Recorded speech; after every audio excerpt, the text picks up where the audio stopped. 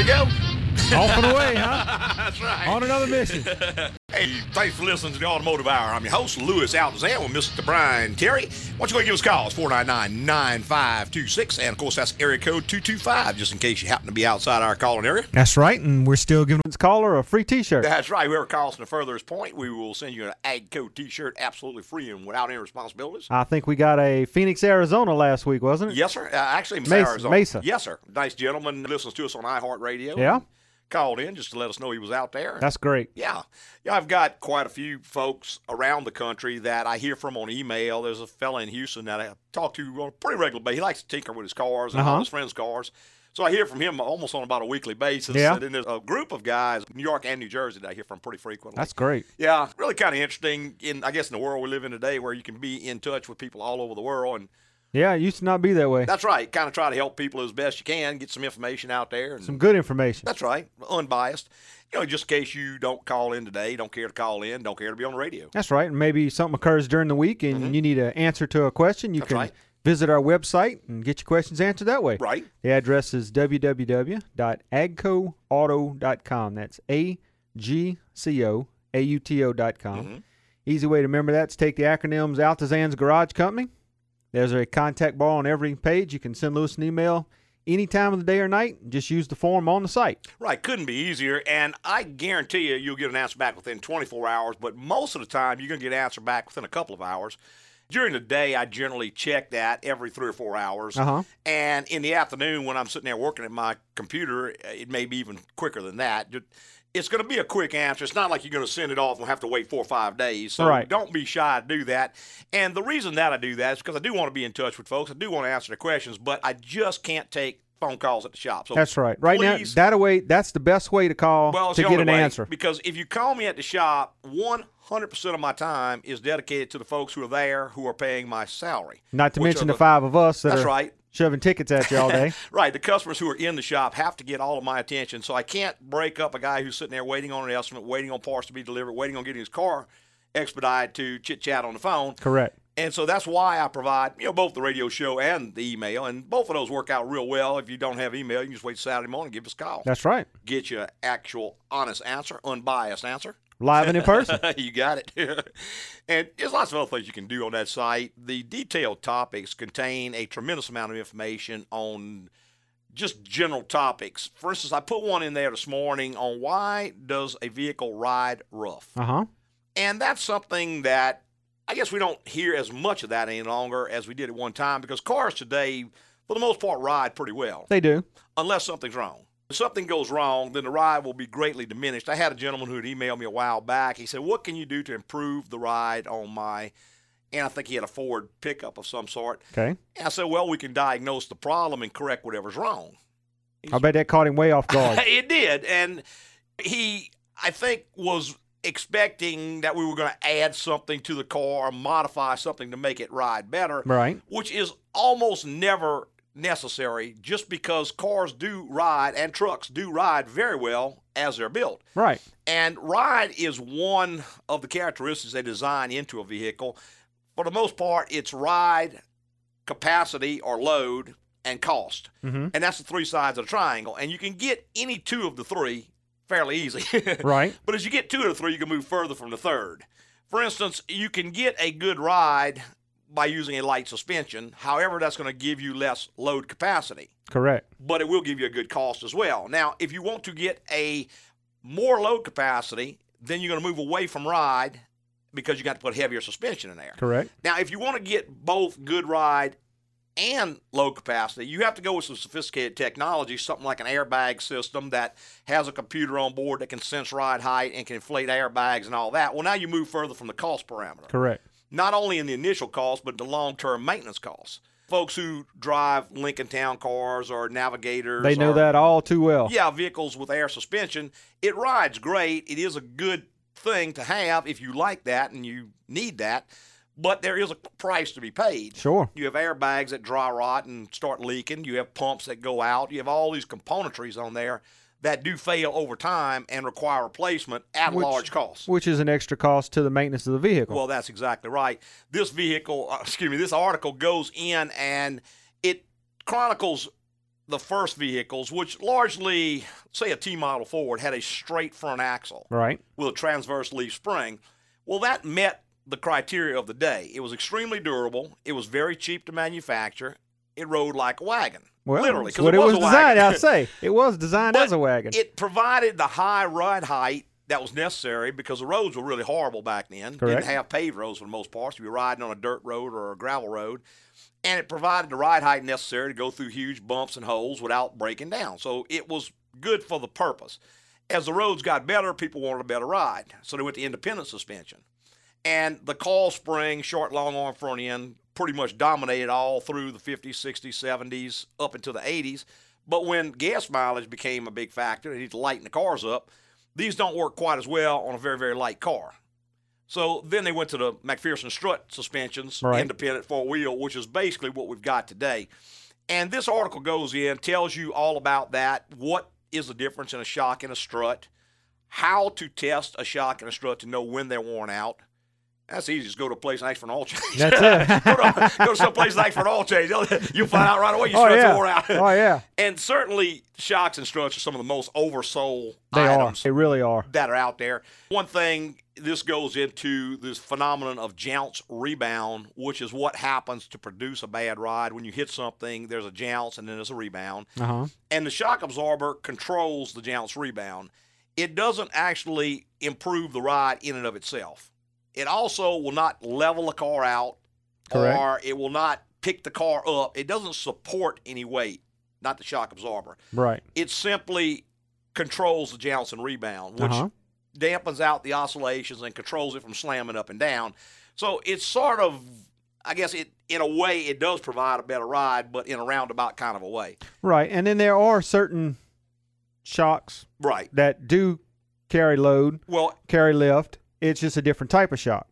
well, what happens there is that the shock actually becomes the spring Uh-huh. because you put a Or- separate component in there that actually becomes a spring, which actually supports the weight. The shock itself is still basically a basic shock, but it's combined with a spring in the form of a Air chamber. Chamber, yes. Uh-huh. Sir. So go on there, read it, see what you think. I think you'll really like it and get a lot of good information. It's www.agcoauto.com. If you don't like it, I'll give you twice your money back. Let's go to the phone lines with Alan. Good morning, Alan. Hey, good morning, Lewis. Yes, sir. That article sounds so neat. I know where I'm going as soon as I get off the phone. Uh-huh. That's exactly up my alley right now. But what I'm calling about is I'm looking for a used car for my son. Okay. And we're in the $3,500 range, looking at a Toyota Corolla, Yes, sir. to a Camry, something such as that, Mm-hmm. and was wondering how many miles can we expect to get off these things? I tell you what, Alan, you're in a price range where you're not going to be able to be real picky because used cars, if you hadn't started looking yet, you're going to find out have really, really escalated in price in the last few years. Now, I'll give you a real good tip that works out real well. And because a lot of people don't know this, you can use this to your advantage. The Toyotas, Hondas, and such as that, the miles on them almost don't matter as long as the car was taken care of. What you want is the newest vehicle you can find because years are much, much harder on a car than the miles are. Now, that being said, to get a car in the $3,500 range, you're either going to be looking at a 14, 15-year-old car or a car with 150 plus miles on it. The key is the 150 plus miles is no big deal. The 15 years is a huge deal. So you don't want an old car even with low mileage. Remember in the old days, everybody said, well, I got the little old lady's car. She just took it to church and back and Yeah, Yes. I got a mother-in-law. Right, it's 20 years Right. old, got 15,000 miles. It is war slam out. That's right. That's the worst car you can put your hands on. It's gummed up, it's rusted up, everything on it is leaking. And It's going to fall apart in about 6 to 8 months. right in front of you when you You're start right. using it. So knowing that, what you can do is try to find a fairly late model with a lot of miles on it. Reason being, a lot of miles means that they've driven it a whole lot, which is great. That's ideal conditions. Other than that, you need to bring it in, let us do an inspection on it just to make sure this particular car doesn't have a problem, like somebody ran it out of coolant and blew a head gasket, or it's been wrecked and welded and back together. You want to make sure this particular car doesn't have a problem. But as a general rule, you just can't hardly go wrong with the Corolla or the Camry or the Accord or the Civic or any of those type vehicles. Okay. All righty? So if you're getting something that's got 200,000 miles on it, that's not a big deal if it's been taken I care would of. not be scared. Let's say you could find a 2005 model with 200,000 miles on it, or 2006 model. I wouldn't be scared of that at all. We've been looking at 98.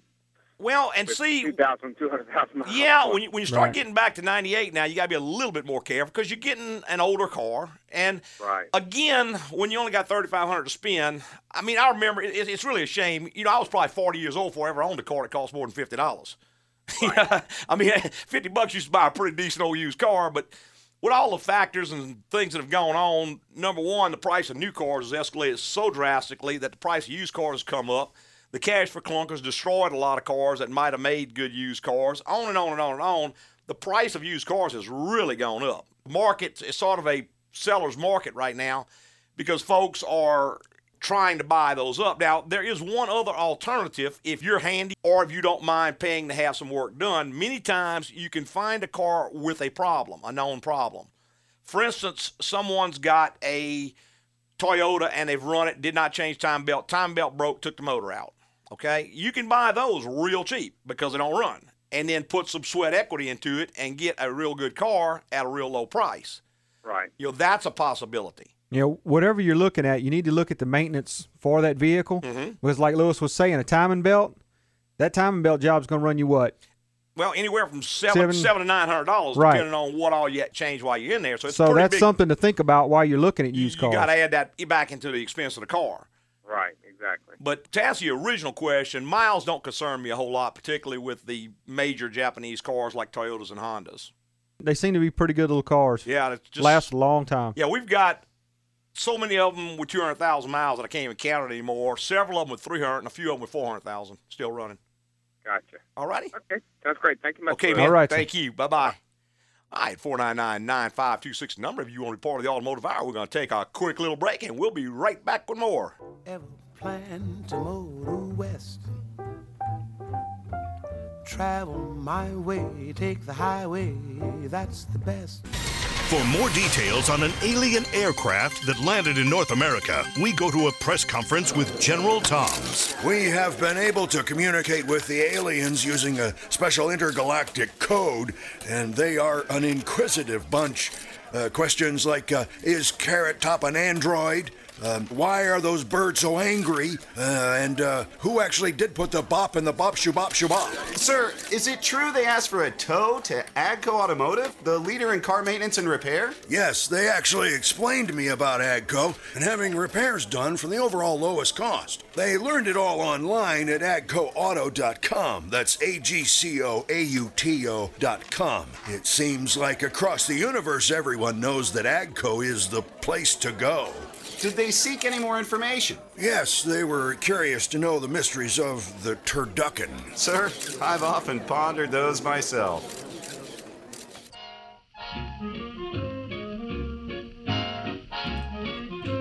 Hey, welcome back, and just join us. This is the Automotive Hour. I'm your host, Louis Altazan, with Mr. Brian Terry. Hey, between two of us, we'll try to answer any automotive questions you might have. Why don't you go ahead and give us a call? 499-9526 is the answer. The number. The number, there you go. The answer's on the other end. Just give us a call. We'll be glad to try to help you out and point you in the right direction. That was a good call that we had, the last one with the used car. And I guess if you haven't shopped for a used car or a new car lately, boy, you're going to be in for a big, big surprise. Oh, definitely. Definitely. Talk about sticker shock. Yeah, and what's out there is not very good at all. Well, and that's true of the used and the new. Sure. Even the new stuff, boy, it's just, in my opinion, pretty pitiful. It And really is. I guess maybe that's one reason why we're so busy. Folks have realized that taking care and keeping your own car in running condition Sure. is a far, far less expensive alternative than the others. Sure. You got one that's paid for or almost paid for now. Mm-hmm. It's a lot better than what you're going to get if you go out and buy a new one now. It is. It and is.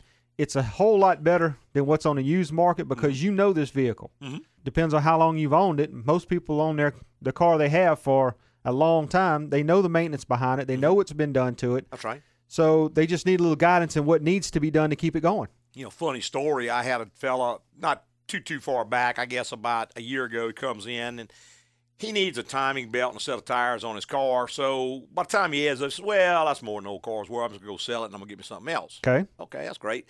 Well, on that particular car, timing belt was going to be about $800 and a set of tires was going to be about $600. All right, so about $1,400, $1,500. $1,400 could have been riding, but he went ahead and he bought a used Lexus, which he brought it in the other day to get a price on tires and it gone.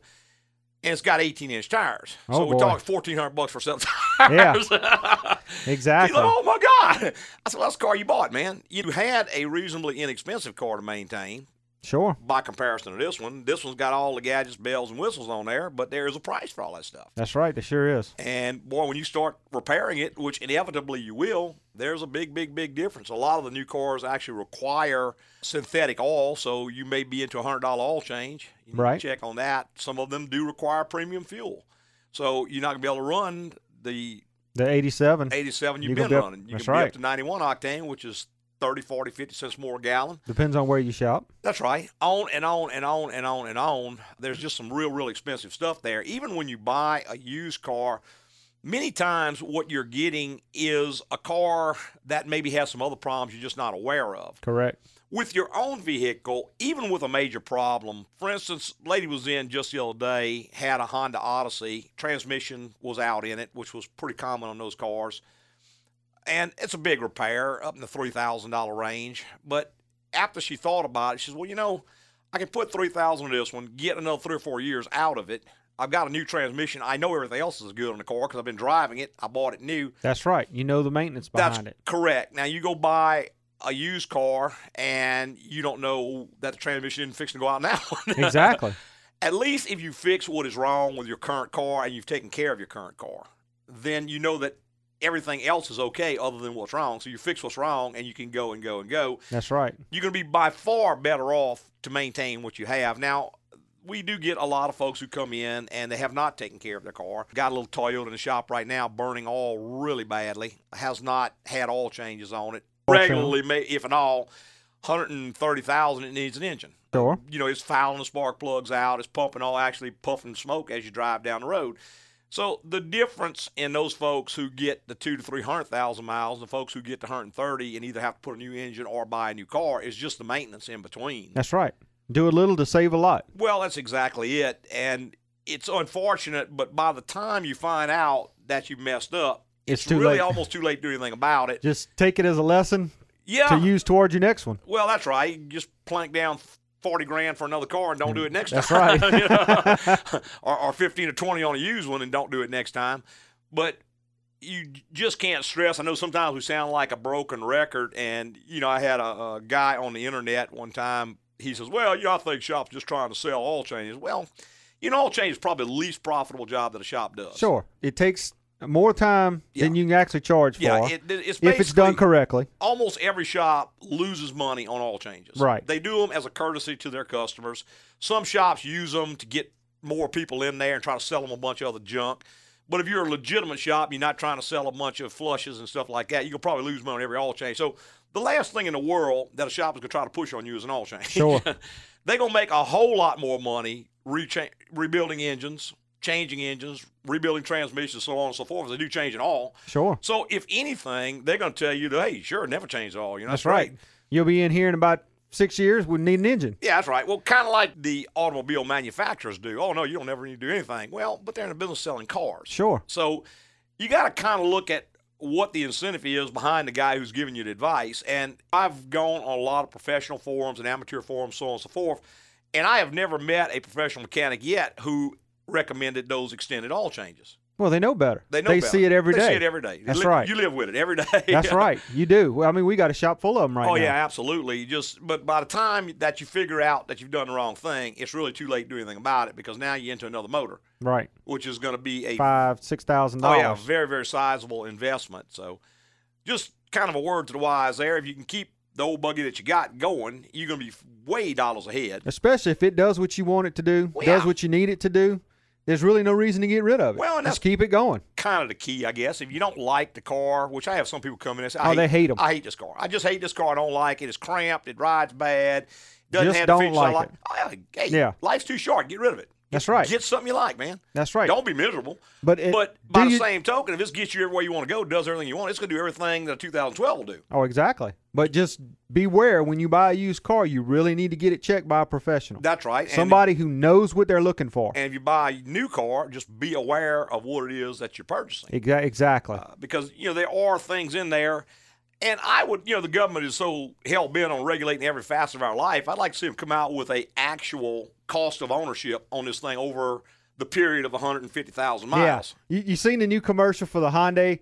They got the booth, oh, I love this car. Yeah, it's a great car. Yeah. I want to know about the 07 model that's got 200,000 miles on it. That's the one I want to know about. That's right. That's the one you need to know about. Because, you hear all these this rating and this rating, initial vehicle owner quality. Well, when you just bought a car, you're going to love it. It smells good, rides good. Hey, you slap down 40 grand? Yeah. Well, you're not going to say you're not good. Who's going to admit to a mistake like that? Me. Well, it's not the love. That's it. And really, most vehicles will make it to around 100. Sure they will. With very little maintenance. But the problem is, after that point, you're not going to have much to work on.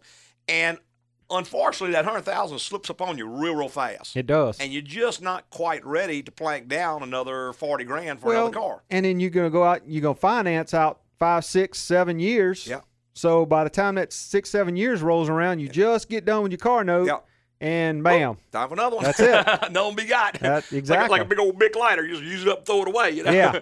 Well, if you can afford to do that, then then that's a good plan for you, I guess. But most of us can't afford to do that. I can't afford to do that. No, I've got. And I know how to work on them. Well, that's right.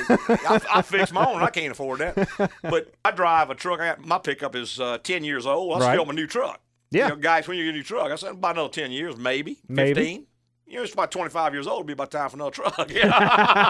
Maybe. Maybe I'll push it a little bit beyond that. The last one I had was 76 miles. There you go. And the only reason I sold that was because I got about 4 times what it was worth for it. That's it. I'd still be driving the blasted thing. Hey, let's take one more quick little break, and we'll be right back with more.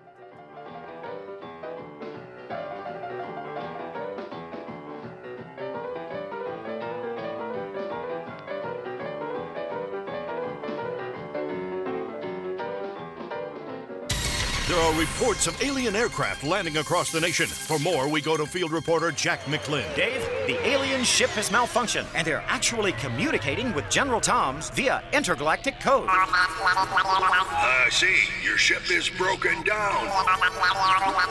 You want to be taken to our leader, the president? Oh, to AGCO Automotive, the leader in car maintenance and repair, where they don't just work on cars, they fix them. Sir, he's correct. You can trust the honest, knowledgeable team at AGCO to do the job right. Sergeant, it looks like we're dealing with some highly evolved life form. Dave, I'll sign off for now, but it seems that across the universe, everyone knows that AGCO is the place to go. And if you want to learn more, go to agcoauto.com. That's AGCOAUTO.com. Wait, there's another question. What is it, General? Well, they heard Demi Moore's back on the market and want her phone number. Like you said, a highly evolved life form. Loud noise of the river to right. Don't mind it, cause the man with the whiskers has a lot behind it. Hey, welcome back. Please join us, the Automotive Hour. I'm your host, Louis Altazan, with Mr. Brian Terry. Hey, why don't you give us a call? It's 499-9526. Hey, we may be having some trouble with our phone line, so if you call and it just rings and rings and rings, please just call right back. Some of the calls are getting through, but most of them may not be, so. Right, so just keep trying. Just keep trying. We'll get that worked out for you just as quick as we possibly can. Last week, we kind of briefly mentioned a vehicle that came in, and that was a Chevy pickup. Seemed like it was an 06 or 07 with a loud squeak and knocking noise under the vehicle, and the gentleman was pretty concerned about it. I think he'd had it one or two places before and couldn't find it. And what we found was the body mount cushions were completely missing on the vehicle. Right. There's a cushion on the top between the frame and the body, and then there's a bolt and a cushion on the bottom that hold it all together. Right. Well, the bolt and the cushion on the bottom were gone. Right. All 6 of them under the cab. Yeah. It was strange. You'd hit a bump and you hear a big noise. You never did feel it, but you could hear it, and it was a very strange noise. Yeah. Got it up on the rack and got to looking around and noticed that one of the bolts was missing. Yeah. Well, that's strange. And so I checked the other 5, and they were gone too. They're gone as well. I never did figure out why they were gone. Yeah, and you could see they had been in there at one point in time because it was a shiny spot where the bushing had rubbed on the frame. Right. And just, I guess, ironically enough, this week we had a Chrysler come in. It was missing one. Missing bolt and cushion on it. Right, it was missing the whole piece on it. Yeah. So making some noise. The subframe was knocking underneath the vehicle. Just really, really strange. Something you might want to watch out for. Right. Okay, we're going to go through our phone lines. I see a couple of folks have gotten through. I think we've got Robert online. Good morning, Robert. Hey, good morning, Lewis. How are you guys this Doing morning? great, sir. Good morning. Hey, guys, listen, and I want to comment on what you were talking about, the used cars in a minute. I have a 2005 Z71 Chevy. Yes, sir. And, it's been a very good vehicle. I've got 125,000 miles on it. Yes, sir. And I've had one little issue, which is going to tie in with what I want to say about the cars later on. Yes, sir. The driver's side vents, when you're running the air conditioner, they go into heat sometimes. Yes, sir. And I've had it fixed before, and it's called an air actuator. Yes, sir. That's one thing that causes that. Yes, sir. Yes, sir. Well, back when I had the trouble with it, the vehicle was under warranty. And, of course, I took it in the dealership, and they took care of it. I am now on my third time of this happening again, and, of course, it's not in warranty anymore. Yes, sir. So, I'm kind of leery as to whether or not I should take it back to the dealer because, obviously, they didn't fix it right the first two times. So, and from what I understand, it's a pretty expensive procedure, depending on if they have. Well, the left side is not too bad. It's fairly easy to get to, about an hour's job to reach, and the part is kind of pricey, about $230 for the part. However, it could be, and is very likely, that the problem is getting misdiagnosed. Okay. What they're doing, see, there's a number of things that can cause that, not just the actuator. Okay. Now, when you disconnect the actuator and you clear the system, let's say you've got a fault in the control head or a loose connection or a low voltage in the system somewhere, which has made it lose its reference signal. When you disconnect the actuator and reconnect it, it's going to basically reboot, so it's going to work for a while. Okay. So it is assumed that you fix the problem by changing the actuator, whereas in reality you hadn't fixed anything. All you done is spend a bunch of the man's money changing a part that didn't need to be changed. So it could very well be that the problem is getting misdiagnosed. That is pretty common on those to do that. What happens is that system will self-boot when power is disconnected from it. And not to bore you to death with detail, but basically the way that it works, it's a stepper motor with a little rheostat attached. And what it does, it measures the voltage, and by the voltage, it knows what position the door is in.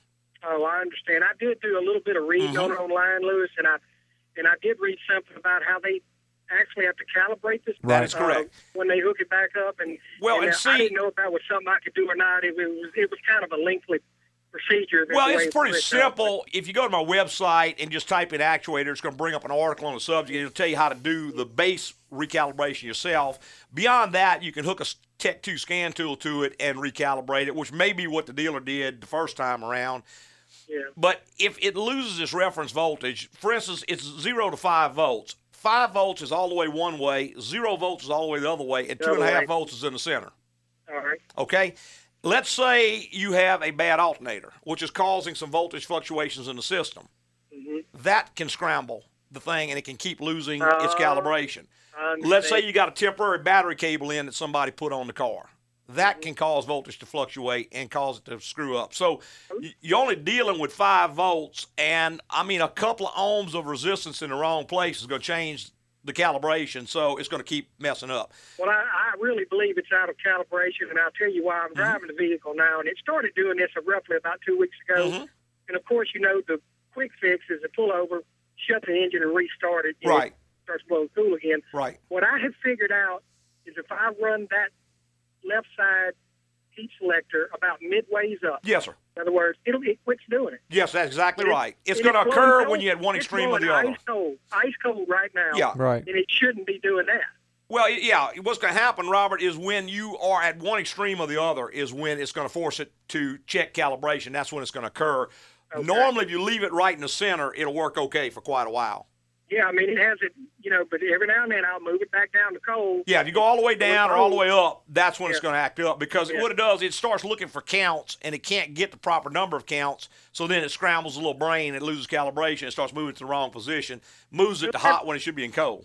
So that tells you that this could possibly just be a calibration issue? Could very well be, yes, sir. And like I say, just go on my website, just type in actuator in the search bar, find the article. There's 2 of them on there. One of them will tell you how to recalibrate it. Okay, I'll check that out. And one more thing, I wanted to chime in on the people buying used cars. Yes, sir. Cars. I'm a firm believer in buying a vehicle and run that car if you absolutely just want another vehicle. Mm-hmm. That's right. That's the only reason to ever buy a new car. And if people want to buy a new car, they can do like I did with the vehicle I'm in now. It's paid for. When I paid the vehicle off, I kept paying myself. Account. I do the same thing. Same note. And then, sooner or later, you just get dadgum tired of driving. Well, that's right. That's right. Get tired of color, whatever. And you're ahead of the game, and then you sell your car. You try to sell it rather than trade it in, and you can cash in on a few more $1,000 sometimes. That's right.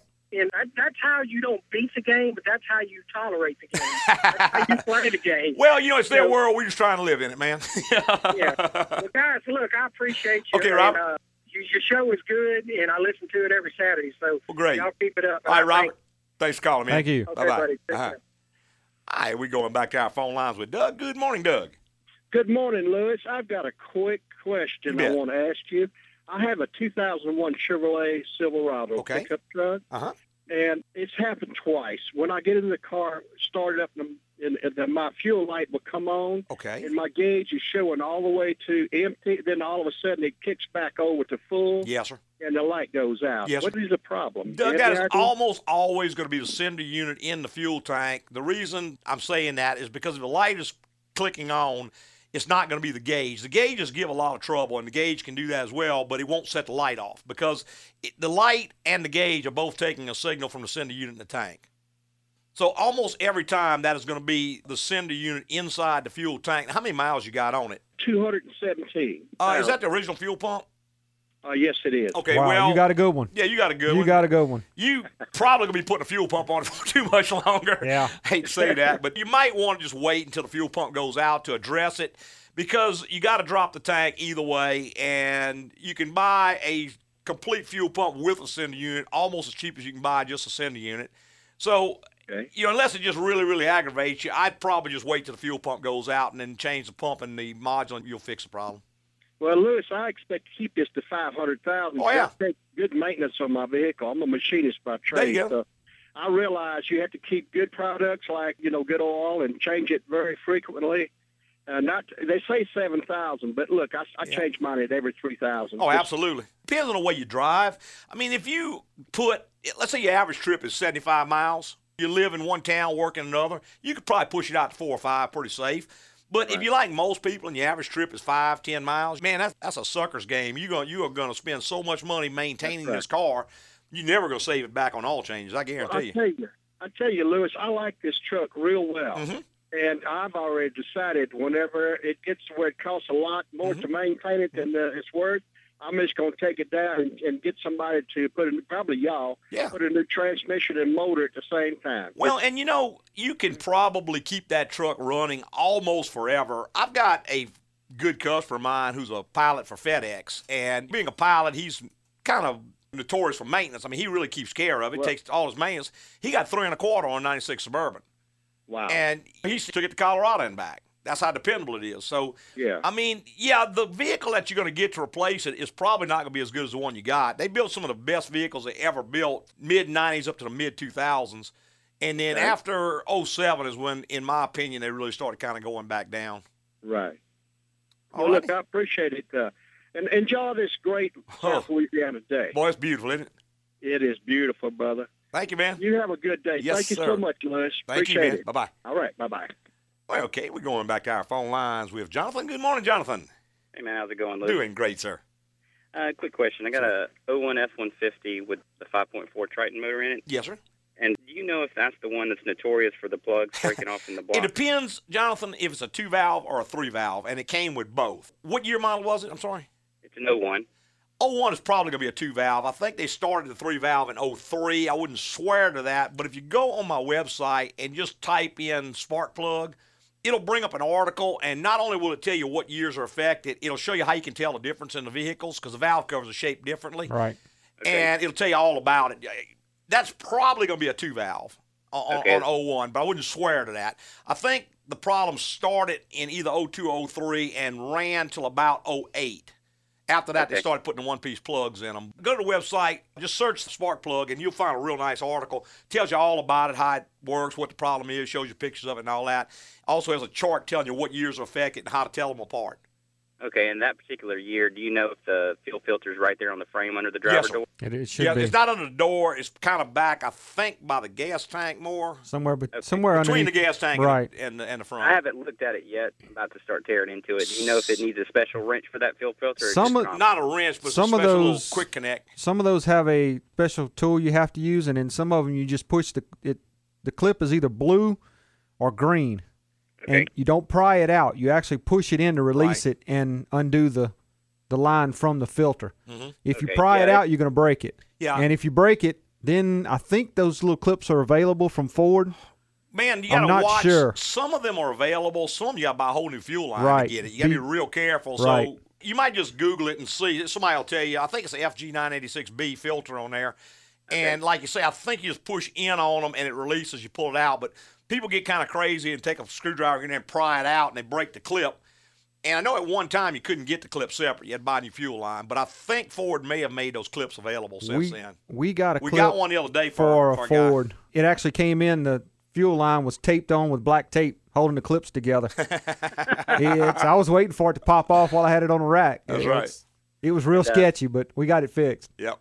One other question. Sure. I have a little work car. It's a little 03 Chevy Cavalier. It's got the little 2.2 Ecotech in it. Right on the top where the fuel rail comes into the top of the motor, and one of those connections there, I'm leaking a little bit of fuel. Is that typically just an O-ring or?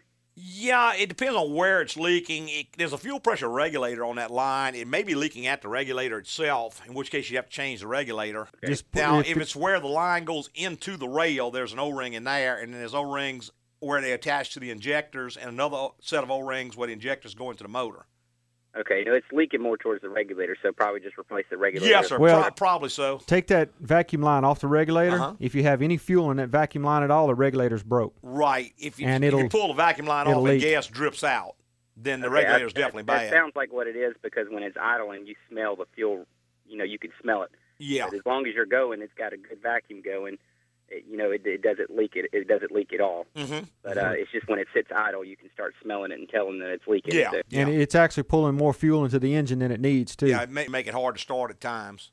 May cause it to flood and make it hard Yeah, to start. because I notice every now and it'll want to idle rough and want to shut itself off. So I'd check that, make sure that rail, that regulator's not leaking. Okay. All right. Good. Well, appreciate it. Okay, all right, sir. Thank you, bye. Yes, sir. Thank you. All right, 499-9526 number. If you want to be part of the Automotive Hour, we would love to have you. We're going to take one last quick little break and be right back with more.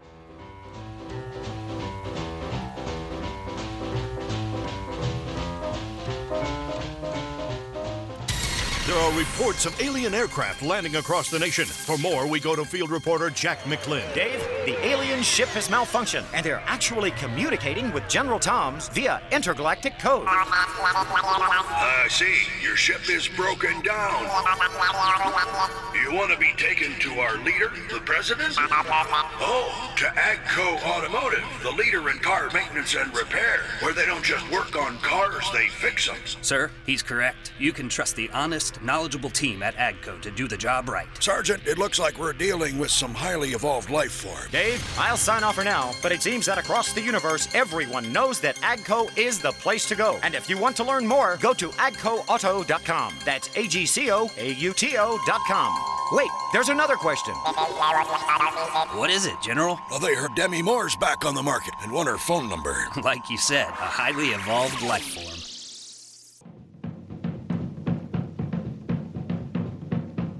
Hey, welcome back. If you just joined us, this is Louis Altazan, president of Agco Automotive. This is the Automotive Hour you're listening to. And, of course, my lead tech, Mr. Brian Terry, is right here with me in the co-pilot seat. Hey, between two of us, we'll try to answer any questions you might have. Why don't you go give us a call? It's 499-9526, and we'll be glad to try to get you an answer. We're going right back to our phone lines with Chantel. Good morning, Chantel. Good morning. Yes, Good morning. ma'am. I just want to say I get up at 9 in the morning and I listen to WJBO, and I heard your show, and at first I was like, a whole show about cars. But your show is really amazing. I love you guys. You guys are so nice. You're funny, and you're so informative. Well, thank I really you. appreciate that you have a show like this to help people out with cars. Well, thank you. You're welcome. I was wondering do you guys know my mom recently sent me a government link about cars that you can get really cheap, like the government auctions off cars. You know Yes, what I'm ma'am. talking about? Do you guys know how you can tell if it's legit? The legit site from the not legit site? Well, you can contact the General Service Administration, GSA, and they handle those auctions. To be honest with you, Chantel, I've been to a few of them. I have never been able to purchase a car there. They always seem to go for a higher price than I could have bought the car somewhere else, just because they are widely advertised, and they have them, or at least they used to have them, over on Sherwood Forest in South Choctaw. You know what a GSA facility is there? Yes. And I went to 3 or 4 of them, and I had a number in mind of what the car was worth, and when it went for double that, I just kind of backed out. But, I mean, you can contact GSA and I think get on their mailing list, and they'll send you a notification when the auctions come up. But for the most part, folks go to those things who are looking for maybe certain parts of a car or whatever, and because the parts of a car can be worth more than the whole car at times, it's just worth more to them than it is to you and I. Okay. But, I mean, it wouldn't hurt to just check it out and see. Okay, and do you know, like, if you go to a website and they ask for money, should they ask for money? Does that mean it's not legit? There would be no money would change hands whatsoever. If they're asking for money, it's probably a scam. Okay. I thank you guys so much. You guys are really awesome. Once again, I really appreciate what you do. Well, thanks, Thank Chantel. you. We appreciate you listening. Thank you. Bye-bye. Going back to our phone lines. Jonathan, good morning, Jonathan. Hey, man, just talked to you about the F-150. I Yes, forgot sir. to ask you a different question. Sure. I also have an 02 Dodge Grand Caravan, my wife's van, Uh-huh. and it's making that notorious knocking noise that these Dodge Caravans make. It's not coming from the motor, and it's coming from I've heard it, and it's more so when it's idled and drive. And you can sit there and you can put it in park, and sometimes it'll get softer but then louder, and it sounds like it's coming from a pulley, but I cannot find that noise for the life I'll tell of you me. one thing that is notorious for making that noise, Jonathan, that is the clutch on the alternator pulley. That thing has actually a clutch built into the alternator pulley, and like when you turn the engine off, it's supposed to freewheel, and under other circumstances, like on accelerate and decel, it lets it freewheel. Those are notorious for making that noise, and it does require a special tool to replace it. Okay, so would the alternator need to be replaced or just actually? No, we can change just a pulley, but you do have to have a special tool made by Miller Tools to get it off because of the way it's put on there. You can't. Okay. The average do-it-yourselfer is not going to be able to do it, and the tool's about $150. So you might want to just take it to a shop, have it replaced. But I tell you how you can isolate that real easy is just temporarily remove the serpentine belt, crank it up, and see if the noise is gone. Okay. And if it is, grab that pulley by hand and kind of wobble it back and forth and see if you can duplicate the noise. It sounds like you hit the nail on the head with that, because that thing drives me absolutely crazy. And I could not track the noise down for the life of it. Yeah, it's not something people are used to, a clutch on the alternator, but it's on there. Just beware, if you take that belt off, draw your little diagram of how it's routed before you take it off, or look under the hood. There's usually a diagram make sure you of got the a routing. picture. Been there, done that. Okay, great. I say, because you can put them on backwards and turn different things wrong. accessories backwards. Yeah. All right, well, guys, I appreciate it. All Thank right, you, sir. man. Bye-bye. All right, 499-9526 a number if you want to be part of the Automotive Hour. And we've got David online. Good morning, David. Hey, how you doing? Doing great, Good sir. morning. Good. I've got a car with about 200. It's a Buick LeSabre, 2003, with Yes, sir. 229,000. Okay. And someone said you should never change the transmission fluid. And I had a little soft kick about at 15 and 25. Uh-huh. So I went ahead and changed it, and now it feels like the transmission is about ready to fall out. Yeah, changing the fluid didn't do it, David. It was just on the way out, and you happen to change the fluid. Changing the fluid can't ever hurt a car if it's done properly. Right. However, it's not going to fix a problem that exists either. Changing the fluid is strictly maintenance to prevent a problem. I've heard that old argument, oh, man, look, if you hadn't changed it, you don't do it. That's like saying I hadn't brushed my teeth in 2 years, so I'm not ever going to do it again.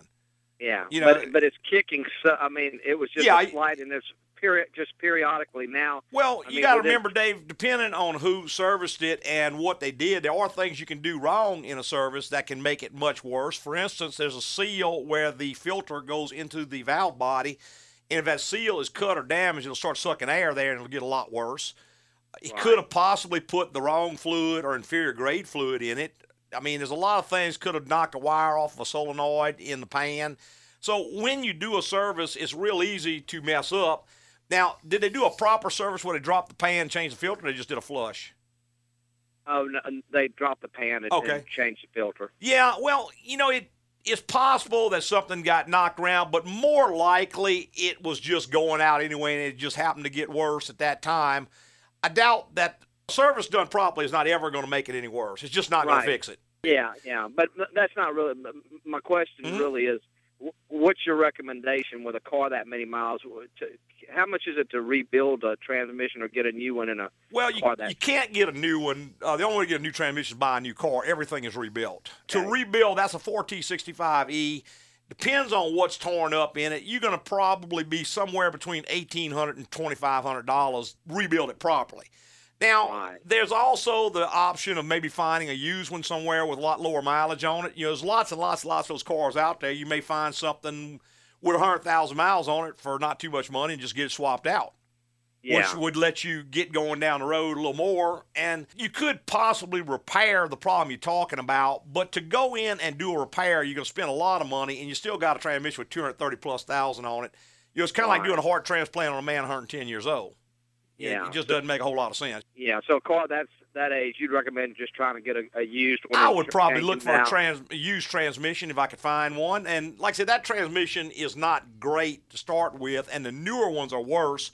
I've got a 2005 Park Avenue, same transmission. I had to rebuild mine at $89,000. Right. And it was babied. I'm an old man. I don't haul around in it, But, now, someone said maybe if you just did the backwash, maybe there was something in it, or you don't think that's going to do any good? No. A flush can only make it worse. Out? Yeah, I think it was going out. That's why it was bumping, and it just went out some more, Right. Barring that they bumped something around or changed something when they were in there working, which if it was a professional shop, I kind of doubt. But one thing you could just try, David, is to put another quart of fluid in it, even if it's full.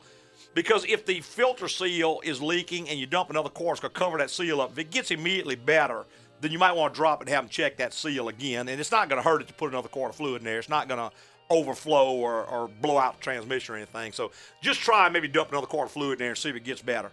Hey, I'm sorry we are just totally out of time. I'll tell everybody how much we appreciate them listening this morning, every Saturday morning on Automotive Hour. That's right. And you still have a question, go to our website and send Lewis an email. He'll get it to you, get your question back, answered back to you. That's right. I'd like to thank all our podcasters for listening this week and every week, and tell your friends, and go on the site and give us a rating. Yeah, go on iTunes and give us a written rating if you don't mind. That really helps our standings on iTunes and helps us get out to more people. That's it. Hey, preceding was opinion based on our experience in the automotive industry. Have a great weekend.